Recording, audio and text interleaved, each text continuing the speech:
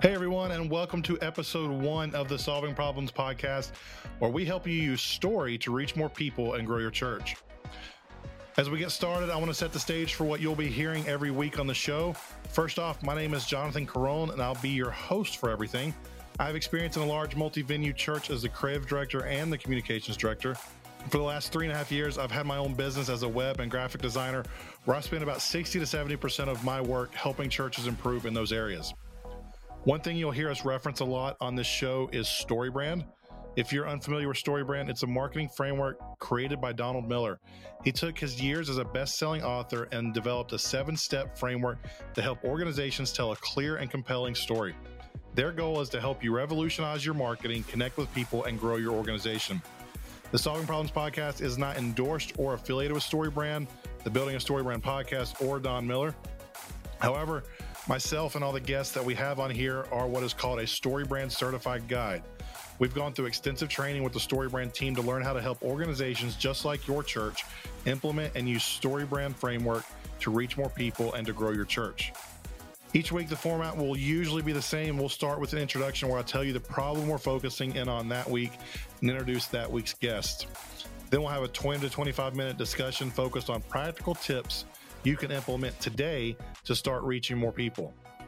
To close up each episode, we'll bring in our co-host Kyler Nixon to do a quick tip of the day. This is where we'll review something we saw in church marketing recently and show you how, with a couple small tweaks, it could have been a lot better and connected with people more. Most episodes will run about 30 to 35 minutes in length. For this week's episode, we're going to talk about the single biggest problem churches have with using the StoryBrand framework. To illustrate it, I want to tell you about my friend Kyle. Kyle is a serial church planter. His current job is with a large church to help them plant more churches. They have a discipleship making movement that their goal is to plant as many churches as possible to reach as many people as possible. Everything he does is motivated by being a part of that discipleship making movement. One day while sitting across from Kyle at a Wendy's, he asked me how I balanced being in church marketing and also being a disciple maker. Unfortunately, I didn't have a great answer for Kyle that day. I rambled through something that made a little bit of sense, but probably could have been a lot better. In the months since then, I've thought a lot about that question. How do you balance church marketing with being a church that makes disciples? I think it starts with acknowledging that the two are two completely different entities. And when done right, your marketing actually supports your discipleship making process. To help me dive into this a little bit more today, I've invited my friend Wes Gay to join me. Wes was a part of the first class of StoryBrand certified guides and has been one of the gold standards of the entire program. Before that, though, he started his career in full-time ministry and spent about 10 years working in the church. Since becoming a guide, he's written for Forbes, he's given a TED Talk, and led a breakout session at PushPace 2018 Summit. He's worked with everything from high-end real estate firms to a fine art studio to, most importantly for today's conversation, churches like North Point in Atlanta and Southeast Christian in Louisville. So let's go ahead and bring back the dance music, and then we'll bring in Wes.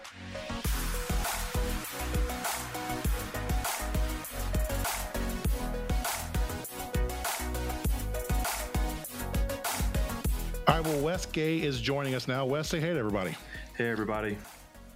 Today, we're going to we want to start off things with the number one problem that most churches have using story in their marketing. And that's that since we were in Sunday school, we've been taught that Jesus is the hero of everything.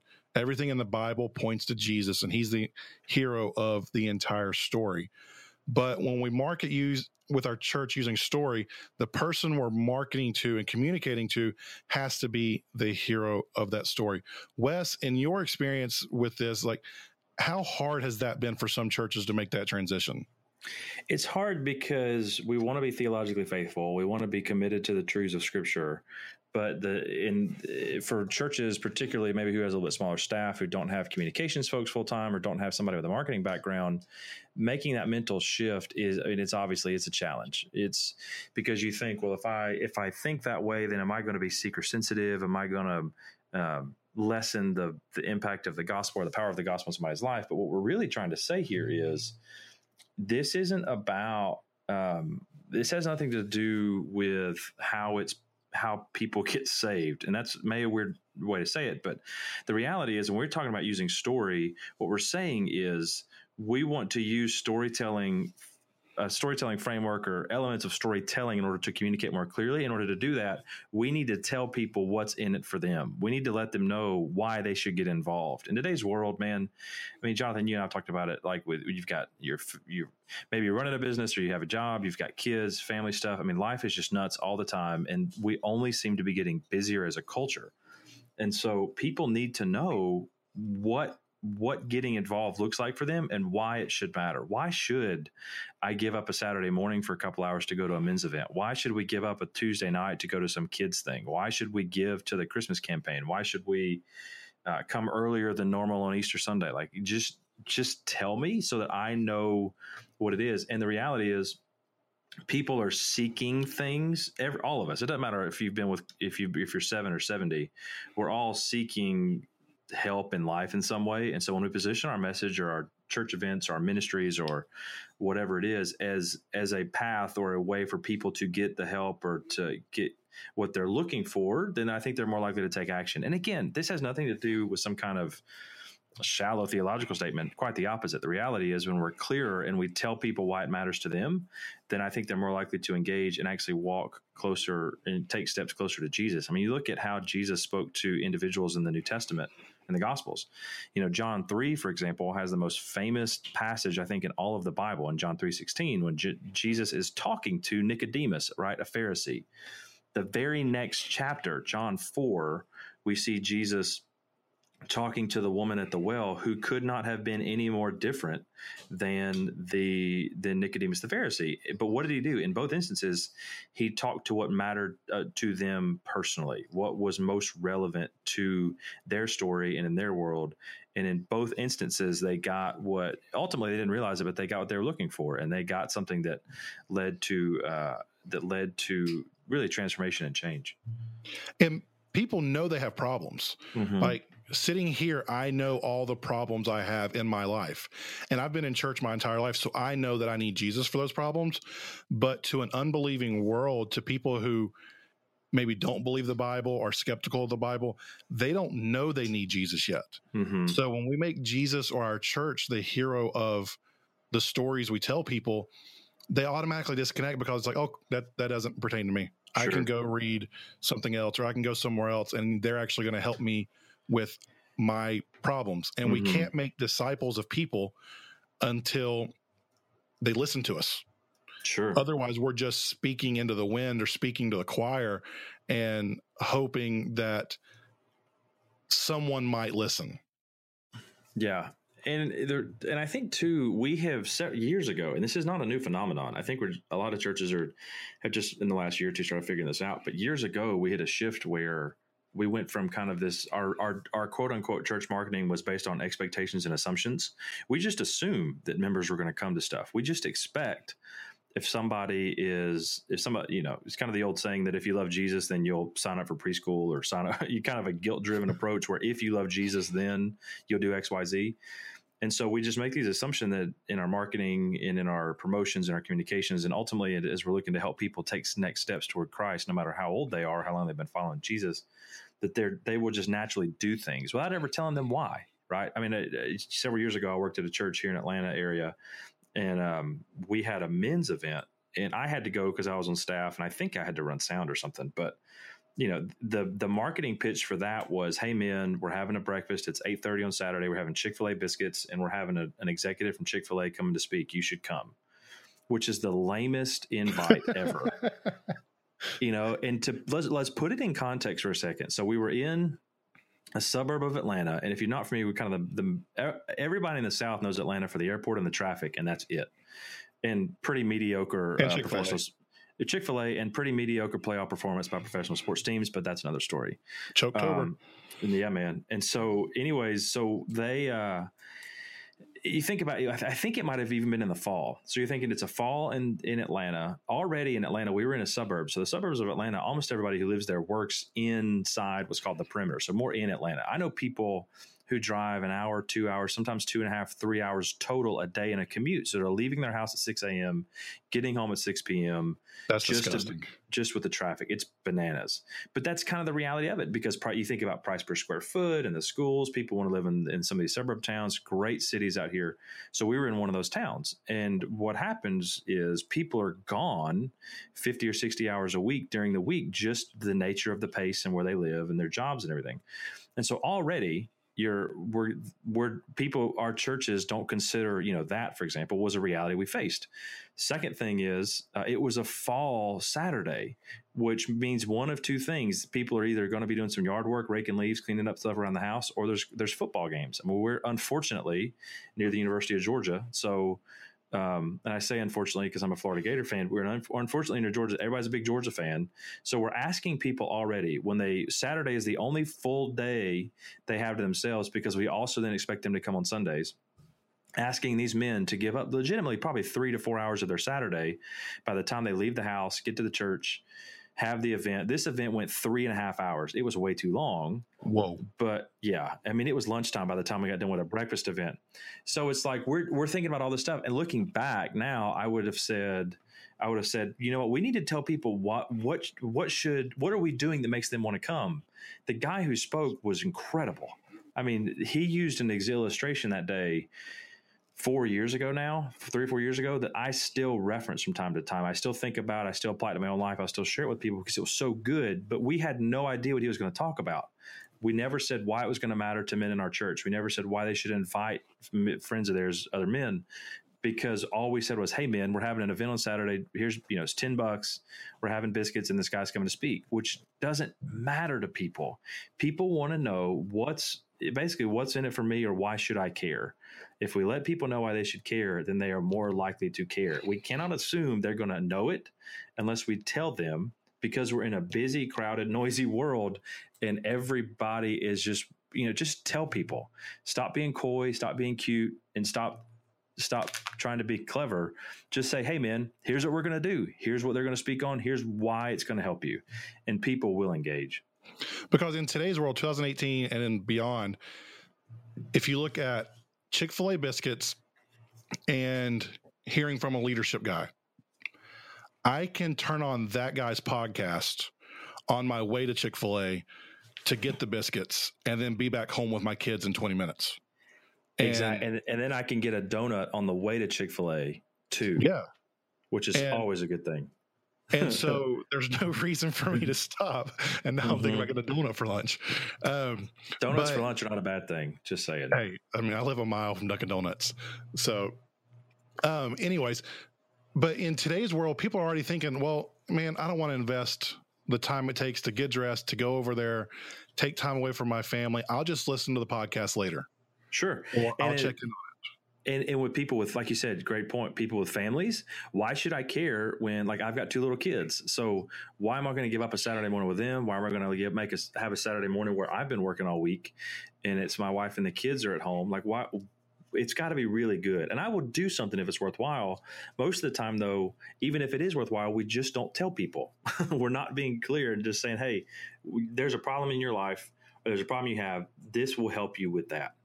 And we're going to talk to Drew Powell from Crosspoint Church later in the season about this specifically. So we're doing a full episode on how to promote your events. But until you tell me what benefit I'm going to get from it, I'm going to be skeptical. Mm-hmm. I'm going to be like, well, is it worth it? Sure. Yeah. Yeah. Or, my favorite is you give it a cutesy name, right? Like I worked that same church where we had the men's event. I was trying to prove a point over the one summer. And so in our executive staff meeting, we had every week. One week I came with a list and I said, can I have 10 minutes? And I said, we're going to play a little game. And if you work in a church, this is a really fun game because it's super awkward. Is you go, if you've got PDFs or some kind of files of old bulletins, go through those of the last 3 years and just pick random event names, just write them down and then say, all right, I'm going to call it this event name. You tell me what it was. And it was like, my favorite one was Bird Song. BIRD song. And it's like, I said that and I had 10 people around the room and everybody just looked at me like I was speaking Greek. New song, like, Dressed as Big Bird. Yeah. And somebody said that has to be a women's event. I said, well, yeah, because the name is ridiculous enough. That sounds like a women's event. I said, but what was it? They're like, I don't know, something to do with music. I said, nope. I said, it was a motivational speaker talking about women and purity for a women's spring brunch. And I said, people in this room were there and y'all don't even remember it. Like, clearly our church members and our regular attenders aren't going to care because we called something birdsong, put doilies on the table and said, hey, y'all come. And we have no idea what this is and no idea what this means and no idea why people should give up time on their Saturday, pay money, and come to this thing.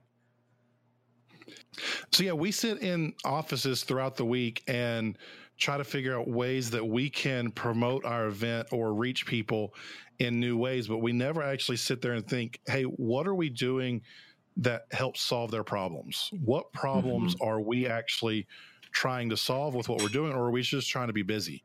And I don't want to dog the church, but a lot of what we do is because we feel like we're supposed to do it. Sure. And we don't actually take the time to say, okay, Jesus spoke to people's problems, and everything he did was about speaking into or reaching people on a human level and speaking to their problems so that he could then turn them to the Father. Yep. And if that's what he did, then that's what we need to do, because as people know that as they figure out that we know they have problems and that we care about them, then they start listening to us. And even if they don't know they need Jesus to solve their problems, that's our chance to actually speak into their life and show them how they need Jesus and begin that disciple-making process that so many churches want to do but can't figure out, hey, what's missing? And what's missing is we're making ourselves or Jesus the hero of our marketing instead of speaking directly to people where they're at. Exactly. And marketing is not discipleship, but it's the feeder of the disciple-making movement. And you're going to hear me say that over and over this season, that marketing is not discipleship. Your marketing plan and your discipleship plan cannot be the same thing. But if you have a marketing plan or a communications plan that speaks to people's problems, that becomes a feeder for your discipleship plan. Right. Exactly. Well, and two, I mean, marketing at the end of the day is really about helping people move forward with some kind of a next step. It's just about when a company looks at goes to build a marketing plan, they want to think about a good marketing plan, always thinks about the next step. So what's the first step somebody needs to take to engage with marketing? Then what do they do next? And then what happens? And then what happens? And they keep asking that, and then what happens thing. And it honestly is a good company knows that's a never ending process. It's always about, okay, we get somebody to say, click on a Facebook ad, and then what? And then what should they do? And then what do we want them to do? And how do we get them there? And it's constantly helping people take next steps by showing a path forward. In discipleship, it ultimately is really the same thing. It's about how do we help people take next steps. Now, too often, I think in churches, one of the problems we have is that we think we're not being helpful, or we think we're, again, there's maybe some kind of a theological mindset or some kind of a misconception where it says we want to help people take giant leaps forward, right? It's like we want to shoot them. We want to make them like human cannonballs and put them in a cannon and shoot them across the Grand Canyon with everything. And it's like, well, that's rarely going to happen. Instead, let's think about how do we get people to take next steps by, like you said, Jonathan, addressing problems. So the senior pastor that I work for, he had a saying that he would say all the time was, it's all about just saying yes to the next little thing. Because most of us are too scared to do the giant thing, to jump over the Grand Canyon. But if we can get people to say the tiny yes, the tiny yes, the tiny yes, the tiny yes, then over the span of a year, of 5 years, of 10 years, they turn around and look back and they're at the Pacific Ocean now. They've already jumped over the Grand Canyon and gone through the rest of the western half of the country, and they look back and can't even see where they started. Sure. But it was all through a bunch of small steps because we showed them what their problem was and how they could overcome that problem. So, Wes, we've talked about the idea of putting people as the hero. We've given a couple examples, but what does it look like to make the churchgoer the hero of the story? How do we do that? Where's that start? That's a great point. I don't think there's a single a single one size fits all starting point. I think it's better to just pick a starting point. Too often, I mean, a little perspective, churches are do more events and have to do more marketing, promotions, and campaigns than any other organization on the planet. Because not only do you have 52 things a year already you're trying to promote in just your weekend services, and then you have small groups, and then you have kid stuff, and then you need volunteers, and then you need a band. I mean, it's just with your weekend planning or your weekend services, you have hundreds of things you're trying to communicate on top of the events and on top of everything else midweek and trips or whatever. So it's easy to get overwhelming because you may think, oh my gosh, we have to implement this everywhere all the time. I would say start somewhere, and it doesn't really matter where. Just pick something. And I would even say pick something that's easy, that doesn't require a lot of having to rethink things or rebuilding things. Instead, pick something that you think is going to bring some value that's still going to address problems. And like you're saying, Wes, like it feels super overwhelming to think, oh man, we need to change everything we do, and I'm the only person that's doing this, and I have 1,000 other things to do this week. So start with whatever is next. It could be your website, or like we're releasing this in October, so maybe you're having a Halloween event or whatever your church calls it, trunk or treat or whatever it might be. Start by thinking in your promotions for that over the next 2 or 3 weeks, what problem is that going to solve for people? Is it just giving them candy, or is it a safe place to go trick or treating, or whatever it might be, and start speaking to those things. One shift you can start making as you begin to plan out over Christmas and Thanksgiving and over the next few months is start thinking about what people's problems are. That sounds super basic, but we think about our event and we need to get people here. And we think about the event problems. We need people to sign up. We need to know who's coming, and we need to get people in the seats. And that's how we normally do our promotions. But if you can just start thinking over the next few weeks, what problem do people have that this event is going to solve? How can we speak into that? And a lot of times, I don't even think that's on our radar. This is something your senior pastor hopefully already does really well by thinking about and preparing for the sermon. Who's going to be in the room? What are they going through? What's kind of going on in your community and in your city and in your county and your state or whatever? Like a pastor at the church down the street from us, he's not going to preach like he's preaching to a group of people in Dallas, Texas, or New York City, because we're in Atlanta, Georgia. Hopefully he's already thinking about who's going to be in the room, kind of what can I speak to the people here? I'm not trying to speak to people in Seattle. I'm trying to speak to people in Atlanta. So you're already doing that in terms of preaching. It's just thinking about how do you figure out to translate that into who you're speaking to in your community. But little things like that, thinking about who are you actually talking to, and then talk to them. Don't try to talk to everybody, talk to somebody, and you'll actually pull more people in that way. Yeah, and that's like, I want to, that's not the topic for today, but I want to dive in there, Wes, because you're such a great writer that's a thing that we don't think about, in that when we focus in on a group of people, we actually reach more. So can you, like, in about a minute, explain that concept to people? Yeah, so the best way I can do it is illustrate it with a story of one of the best-selling books of the last 10 years. So a guy named Tim Ferriss wrote a book in 2007 called The 4-Hour Workweek, and it was one of the biggest business books of the year. It's consistently been a bestseller. I think it's sold over 1.5 million copies in the decade since it's been out.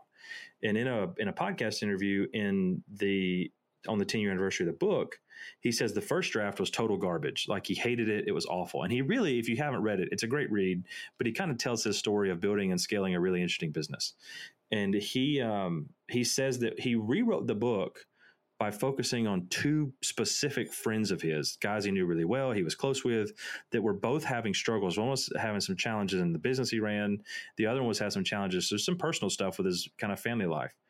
And so he said, if I can write a book, a resource guide that helps them, and it's like, if it's literally a handbook on how to do this, and it makes their life better, then this is fine. He wrote it for 2 people, but it's sold 1.5 million copies, and it is every year consistently. If it's not the top, then it's one of the top highlighted books on Amazon every year, because he wrote it specifically to different people. The crazy thing is, when you're more specific in your communication, you're actually going to reach a broader audience, because you're using language that's going to draw more people in. And especially in today's world, where we kind of are able to fall into groups and and fall in and find other people like us in communities, like you could create a product or a service or a company that could pretty easily attract 5,000 or 10,000 people online because of using messaging that's going to reach those people. When we do that in the church, when we get more specific, I think we actually have a broader reach because it's going to draw people in based on what's most interesting to them. And again, that gets back to focusing on the problems your audience is facing. Tim Ferriss wrote it about the problems that his two friends were facing. He didn't make himself the hero of the story. In our case, he didn't make Jesus the hero of the story because he knew his two friends had a specific problem that he could help with. And in our case, in our context with church, if we can start talking about how we can bring hope and life to those problems and help solve them, then we point people to Jesus. And I think we skip that first step too often. And that's where our disconnect comes. We try to go from the first date to engagement in 1 week. And we skip the entire dating process where people can get to know us and see what we're about so that we can show them some empathy, so that we can show them we know what we're talking about, so that we can show them we're not frauds. But we try to say, hey, here's Jesus. You need him. Well, do I? No, I don't. I'm good. I got this on my own. But I do have this other problem. Can you help with that? And then if we can help with that problem, it points them to Jesus. And I know I keep repeating the same thing, but it's because we are so close as the church to making the impact that we've always wanted to make. And I really strongly believe if we can just make this one shift to where our marketing starts talking to people's problems instead of positioning ourselves as the hero, our church as the hero, or Jesus as the hero, I really think, and it's the whole reason we started this thing, that if we can get this right, we can reshape everything for the sake of the gospel. And I think you just said it too. I mean, at the end of the day, by talking about people's problems, we actually show that the solution to their problems every single time is Jesus. It's the scriptures, is the life and work and everything about Christ. And so if we talk about people's problems, it makes it easier to set up what the solution actually is, so people are more ready to receive. Right. My friend Jeff is a pastor in Wisconsin, and we're going to talk about his church a little bit more because he's a lead pastor of a church that is 100% bought into Story Brand and the framework. They use it on their website. They're starting to implement it within their entire staff culture. So I'm really excited to watch where they go over the next couple of years with this. But he uses the framework in his preaching every Sunday. And so I was talking to him about it, and he said in his preaching, a lot of us in teaching, we use the me, we, God, you, we model, or something similar to that. But what Jeff does, he starts with, what does the person want? Or what do they think they want? Well, here's the problem with that and why you're not getting it. You weren't made for that, or whatever it might be. Jesus shows us a way, and he points to scripture. So he's already showed them what they wanted and why they're not getting it. So they're listening. He's showing that he understands them. So Jesus shows us a way in scripture, and we have a choice. We can either choose Jesus in the best way and get what we want, or we can deny that and not get what we're looking for. And then imagine what that could look like. Imagine if we followed Jesus's plan and did what he said. So you have a choice. Do this today and get this, or don't. And that right there shows compassion to people, shows understanding to people, and it leads them into that discipleship process. So by focusing on the people first and positioning Jesus as a guide to get what they want, ultimately, if you read the book, if you read Building a Story Brand by Don Miller, or go to the workshops, you learn, or study story in general, you learn the guide is the real hero. The guide is the real strong person of the story. And the hero in most stories is the weakest person in the story. So we have to put the person that we're talking to as the hero so we can let Jesus take them to what they want.